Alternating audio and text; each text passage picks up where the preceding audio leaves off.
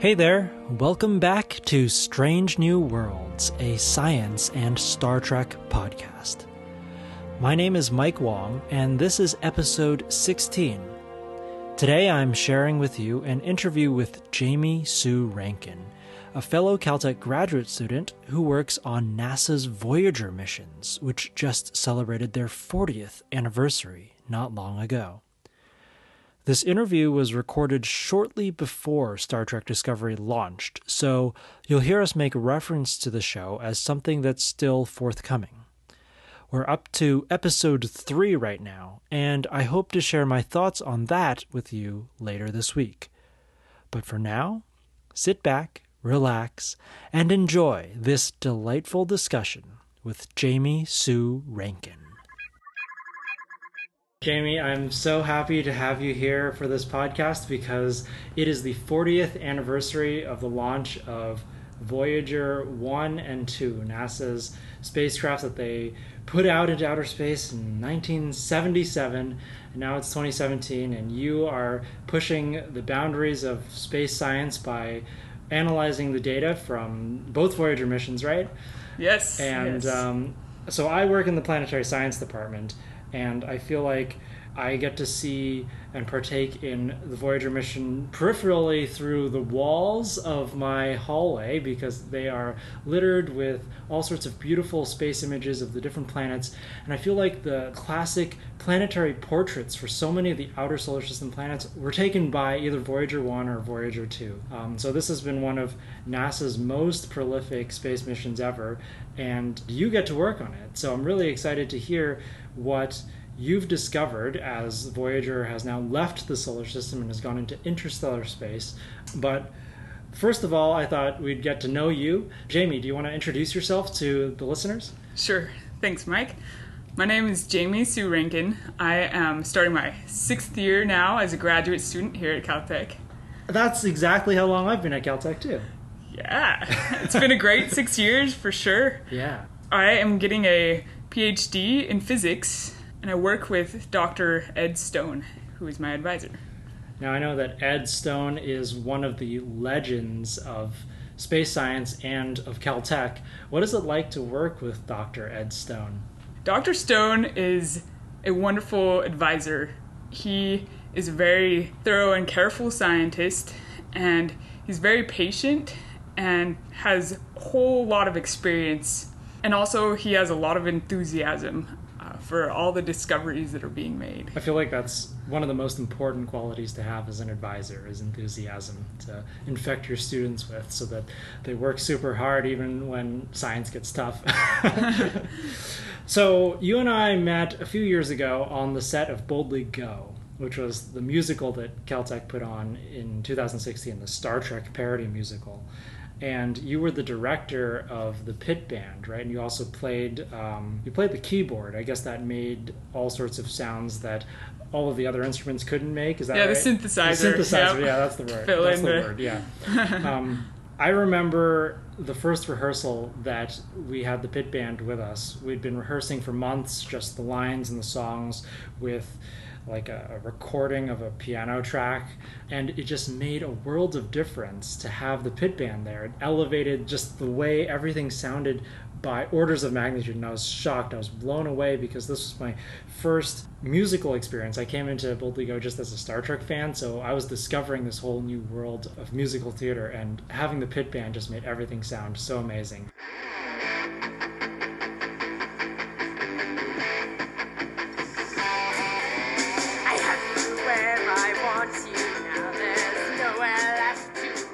I know you have a degree in music, right? This is like a bachelor's degree in music? A bachelor's degree in music composition. Composition, excellent.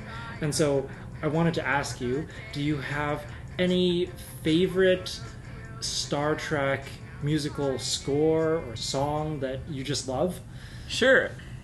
In my musical studies in undergraduate, I had the privilege of taking some really great electronic music courses, and one of the most fascinating instruments that we were able to play with and see is called the Onde Martenot, and it is a cross between an organ and a theremin. And a theremin is another electronic instrument. Anyway, my favorite part of the original series is the classic theme that has the on Martineau sound. So actually, if people are wondering what an on Martineau is, just think of those few opening melodies in the original series.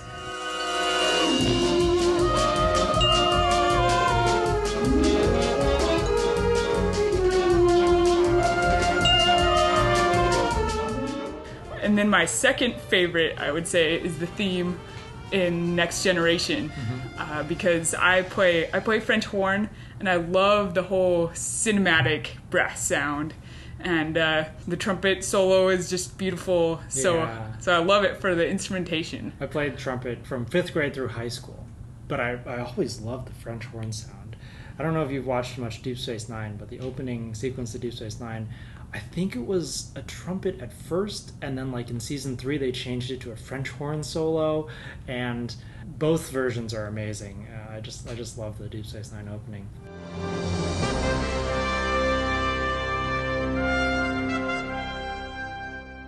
So, how much of Star Trek are you familiar with?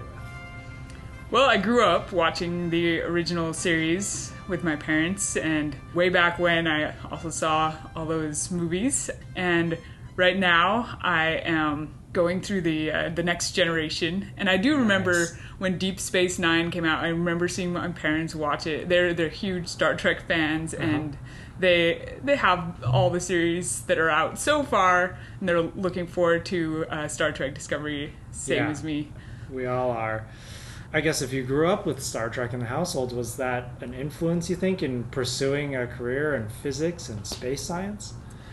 I think it maybe was somewhat of an influence. I would also say that probably the reason that we watched Star Trek was an already existing interest in the space science. So just seeing the possibilities, reimagining how science could develop in the future was definitely a draw for watching Star Trek.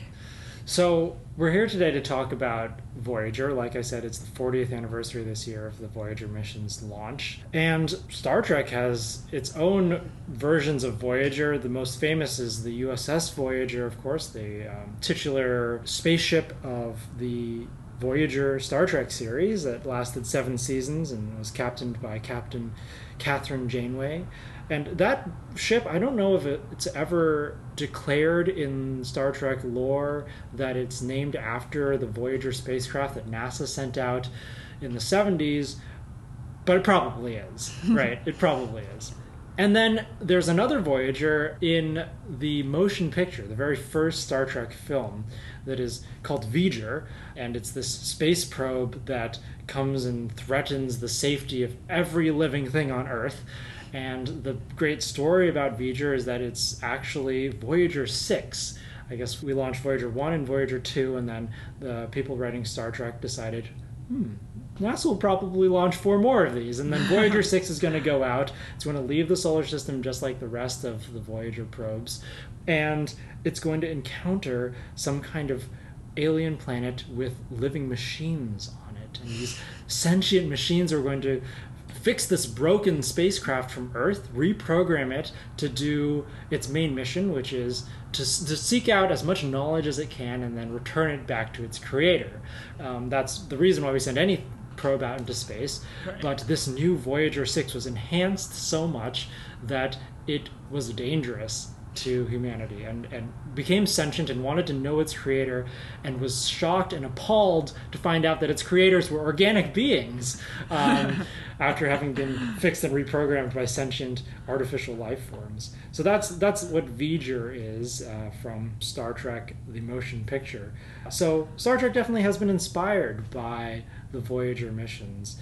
And I wanted to ask you about Voyager's long 40-year journey. What to you are the main highlights of the past 40 years of Voyager science? So I will say that I'm much younger than those 40 years of science. In fact, the last planetary encounter was in 1989, the Neptune encounter. And it was a year after I was born. But the history of Voyager is just startling. And it's kind of amazing to me to have this opportunity to work with people where it wasn't history, it was their everyday lives. And so looking back on the significance of those discoveries, I would say that the whole fact of being able to see those 4 outer planets in just one shot is amazing in itself. The odds of that planetary alignment happening are just incredible. And the alignment, it happens every 177 years or so. Oh, wow. And the opportunity was just beautiful for humankind to see all of those in one shot. So for the people who don't normally think about planetary orbits, Sure. It's, sometimes people have this picture of the solar system as all the planets are just in a row, right? Right. And that's how they're depicted in a lot of media, because it's just the simple way to show the pictures of all the planets. Right. But really, they're all going around the sun at different rates. And so while Jupiter might be on one side of the solar system, Uranus and Neptune could be completely, on opposite sides, and you would never be able to get to them with the spacecraft, right? Right. Well, you couldn't go there in one shot because it would require a lot of kind of remaneuvering and orienting, and right now we don't have that technology, energy-wise, to do this. I see. Okay. So anyway, Voyager 2 was the one that went through all 4 planets, starting with Jupiter and then Saturn, then Neptune, or Uranus and then Neptune. Voyager 1 went to Jupiter and Saturn, and actually there's been no spacecraft sent close to Neptune or Uranus ever since. So all of the data that we have, close-up pictures beyond just Hubble remote imaging, is from Voyager 2 measurements. And that's from 1989 or so. 1989 was the last encounter with Neptune. So we haven't been to the so-called ice giant planets, Uranus and Neptune, for the past, let me see if I can do math here, 28 years? Is that right? Yeah, something like that. That's incredible. Pretty close to that. Wow, so we really need to get back out there. Yeah, and I think some of the discoveries, the startling discoveries that were made along this journey were just the diversity of all the moons, of the bodies throughout the solar system. People were expecting, for example, the moons of Jupiter to be all the same, kind of very similar to our moon, a little heavily cratered, but instead they encountered moons with far more variety than they could have ever expected. So that was a huge eye-opening sort of thing. And one of the most well-known discoveries now was the volcanoes on Io. Oh, yes. That was the first time that anyone had seen active volcanoes anywhere beyond Earth. That's a really exciting discovery. Nowadays, I mean, you and I, we grew up learning about the planets in school, learning about the planets' moons. We all know Io as the pizza moon, right? It looks like a pizza because it's pockmarked with lots and lots of volcanoes, and it's kind of yellowishly orangey reddish color, right? So it looks like a pepperoni pizza. It does. And we just learned that as a fact in school. But can you imagine being someone like Ed Stone, finding that out for the first time? Oh my goodness, there's a moon with active volcanoes out there. It must have been incredible. It must have been, indeed. Yeah. So the pictures of the different planetary bodies on the walls downstairs in the Planetary Science Department that I was talking about, there's a beautiful one of Triton, and it was taken by Voyager. And Triton's another very incredible moon, moon of Neptune. It's very geologically diverse for something that should just be like a dead hunk of ice and rock out in the outer reaches of the solar system. And I walk by Triton every day, and I'm just like, wow. Who ordered that? Where did that come from? Is it still, moving and exciting? There's been reports of perhaps plumes on Triton, and it's just wild out there. Anyhow, any other highlights that you want to tell us about from Voyagers 1 and 2? Oh, sure. So in the past 10 years, there have been a lot of exciting discoveries made, but instead of in the realm of taking pictures and planetary science, it's been more in the realm of understanding the dynamics of how the sun interacts with the interstellar medium. And so basically the sun emanates material that creates a solar wind And this solar wind, it blows a bubble basically around all of the planets and way far out, 3 times the distance between here and Pluto. And eventually, this expansion just stops because it runs into equilibrium with the interstellar medium. What do people mean when they say interstellar medium?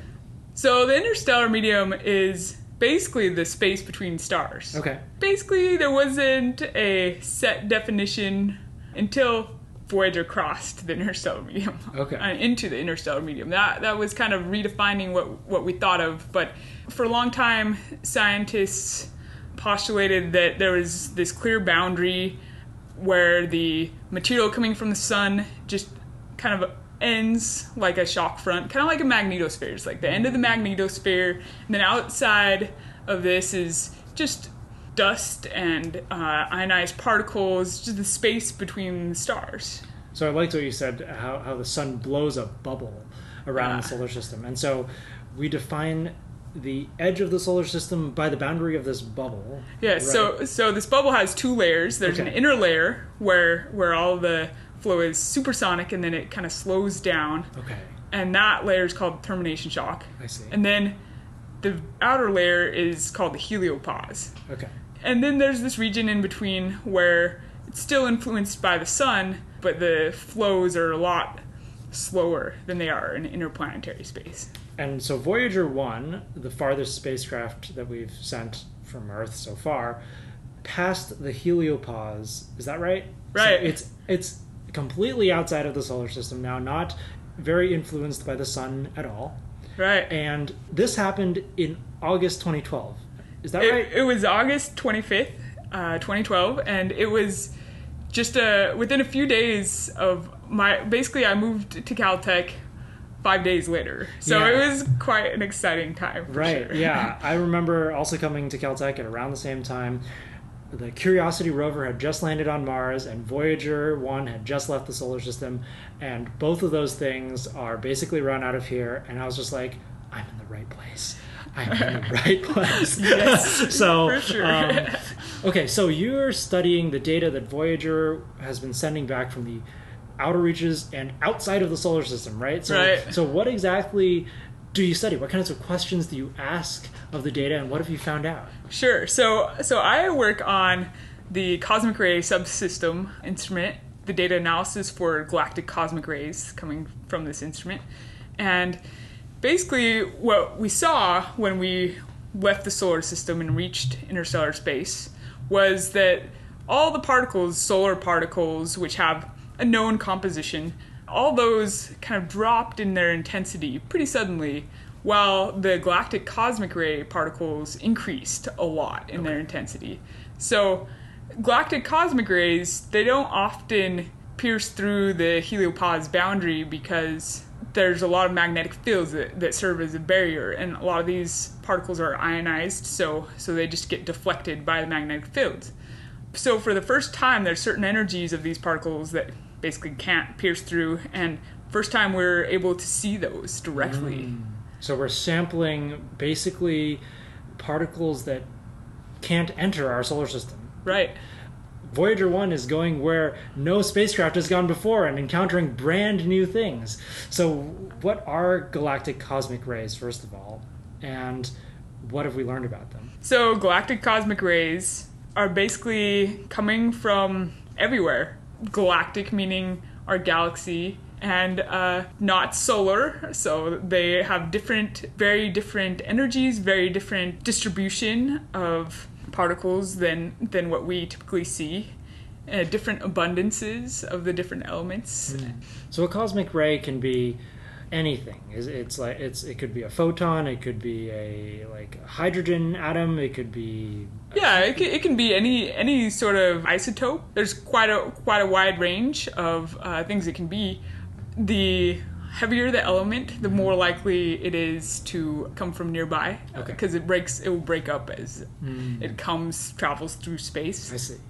So there's certain abundances, like hydrogen abundances are a whole lot more than, say, carbon floating around. Sure. But they see everything. All right, and so what have we learned about these galactic cosmic rays from Voyager? So some exciting things that we've learned about these is when we first reached interstellar space, we expected just the intensity to be fairly steady. Because inside, where the sun is still controlling everything, that's kind of the opposite of what we see, I guess. We see that the sun's particles and magnetic fields and just behavior when it puts out solar flares and solar energetic particle events, it causes the galactic cosmic rays, their intensities to decrease. So there's this thing called solar modulation, where when the sun is at the maximum intensity in its solar cycle, the galactic cosmic rays are at their lowest intensity inside. And when we reached interstellar space, we expected to see that the count rates would no longer be influenced in this way, which they aren't in this way. But we still see signatures where shocks from the sun can kind of change the galactic cosmic ray intensities. And this was unexpected. Wow. So, do you think that galactic cosmic rays could be harmful or dangerous to Voyager or to any other spacecraft that we send beyond the heliopause?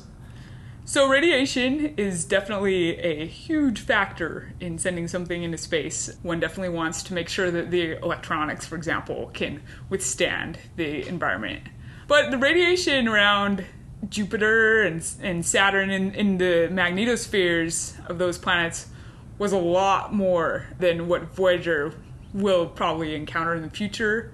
And it's even a lot more than coming close to the sun. So it just depends on which region of space and how the plasma is flowing around. If there's an obstacle, there will tend to be an increase in the intensity of the radiation, and there have definitely been times where spacecraft have been affected by this. In fact, Voyager 1 had a plasma instrument, PLS, that ran into some problems with the Saturn encounter, and it's no longer working.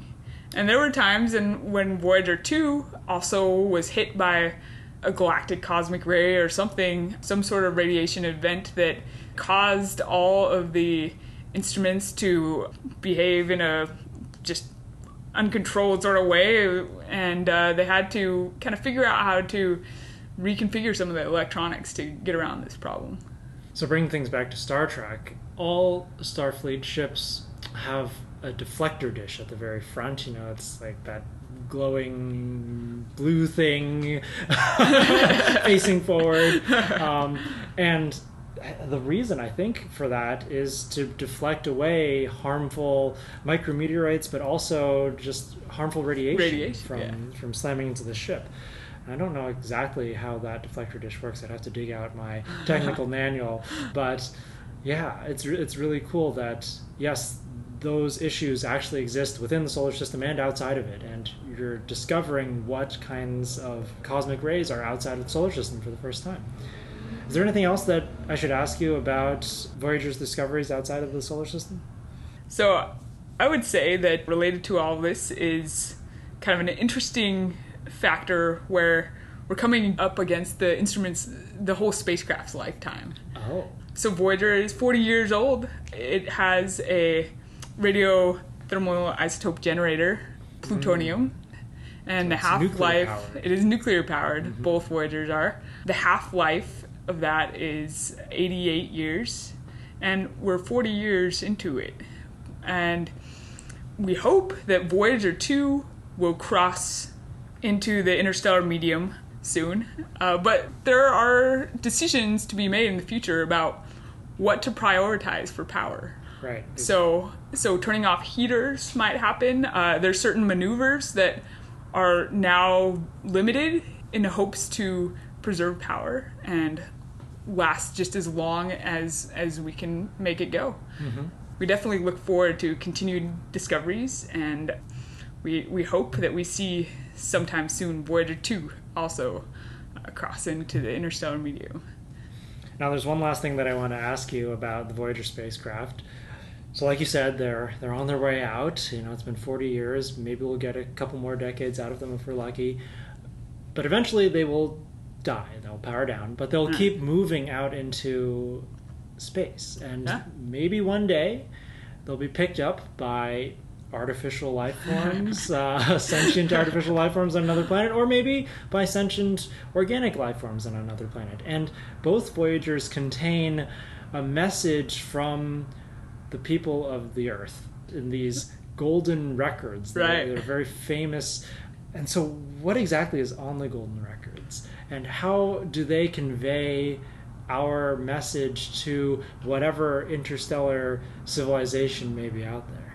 So the golden records have a combination of sounds and also images.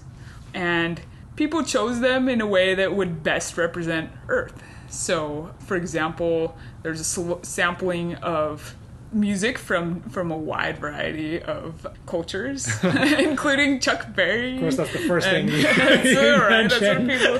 Yep. And there's also a wide selection of just greetings in different languages. And some of the music also included is kind of like Beethoven's symphonies.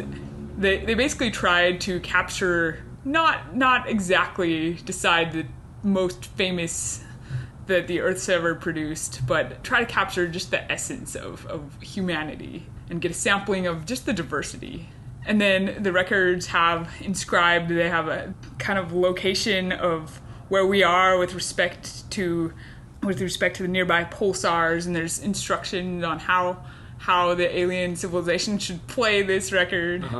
Interesting. Yeah, I feel like we have to have a whole new podcast on communicating with aliens. Like, how exactly you can't teach them English, right? That seems like a daunting task. I guess you have to communicate through mathematics or something. Mathematics, music. Yeah, I think that's why music was selected.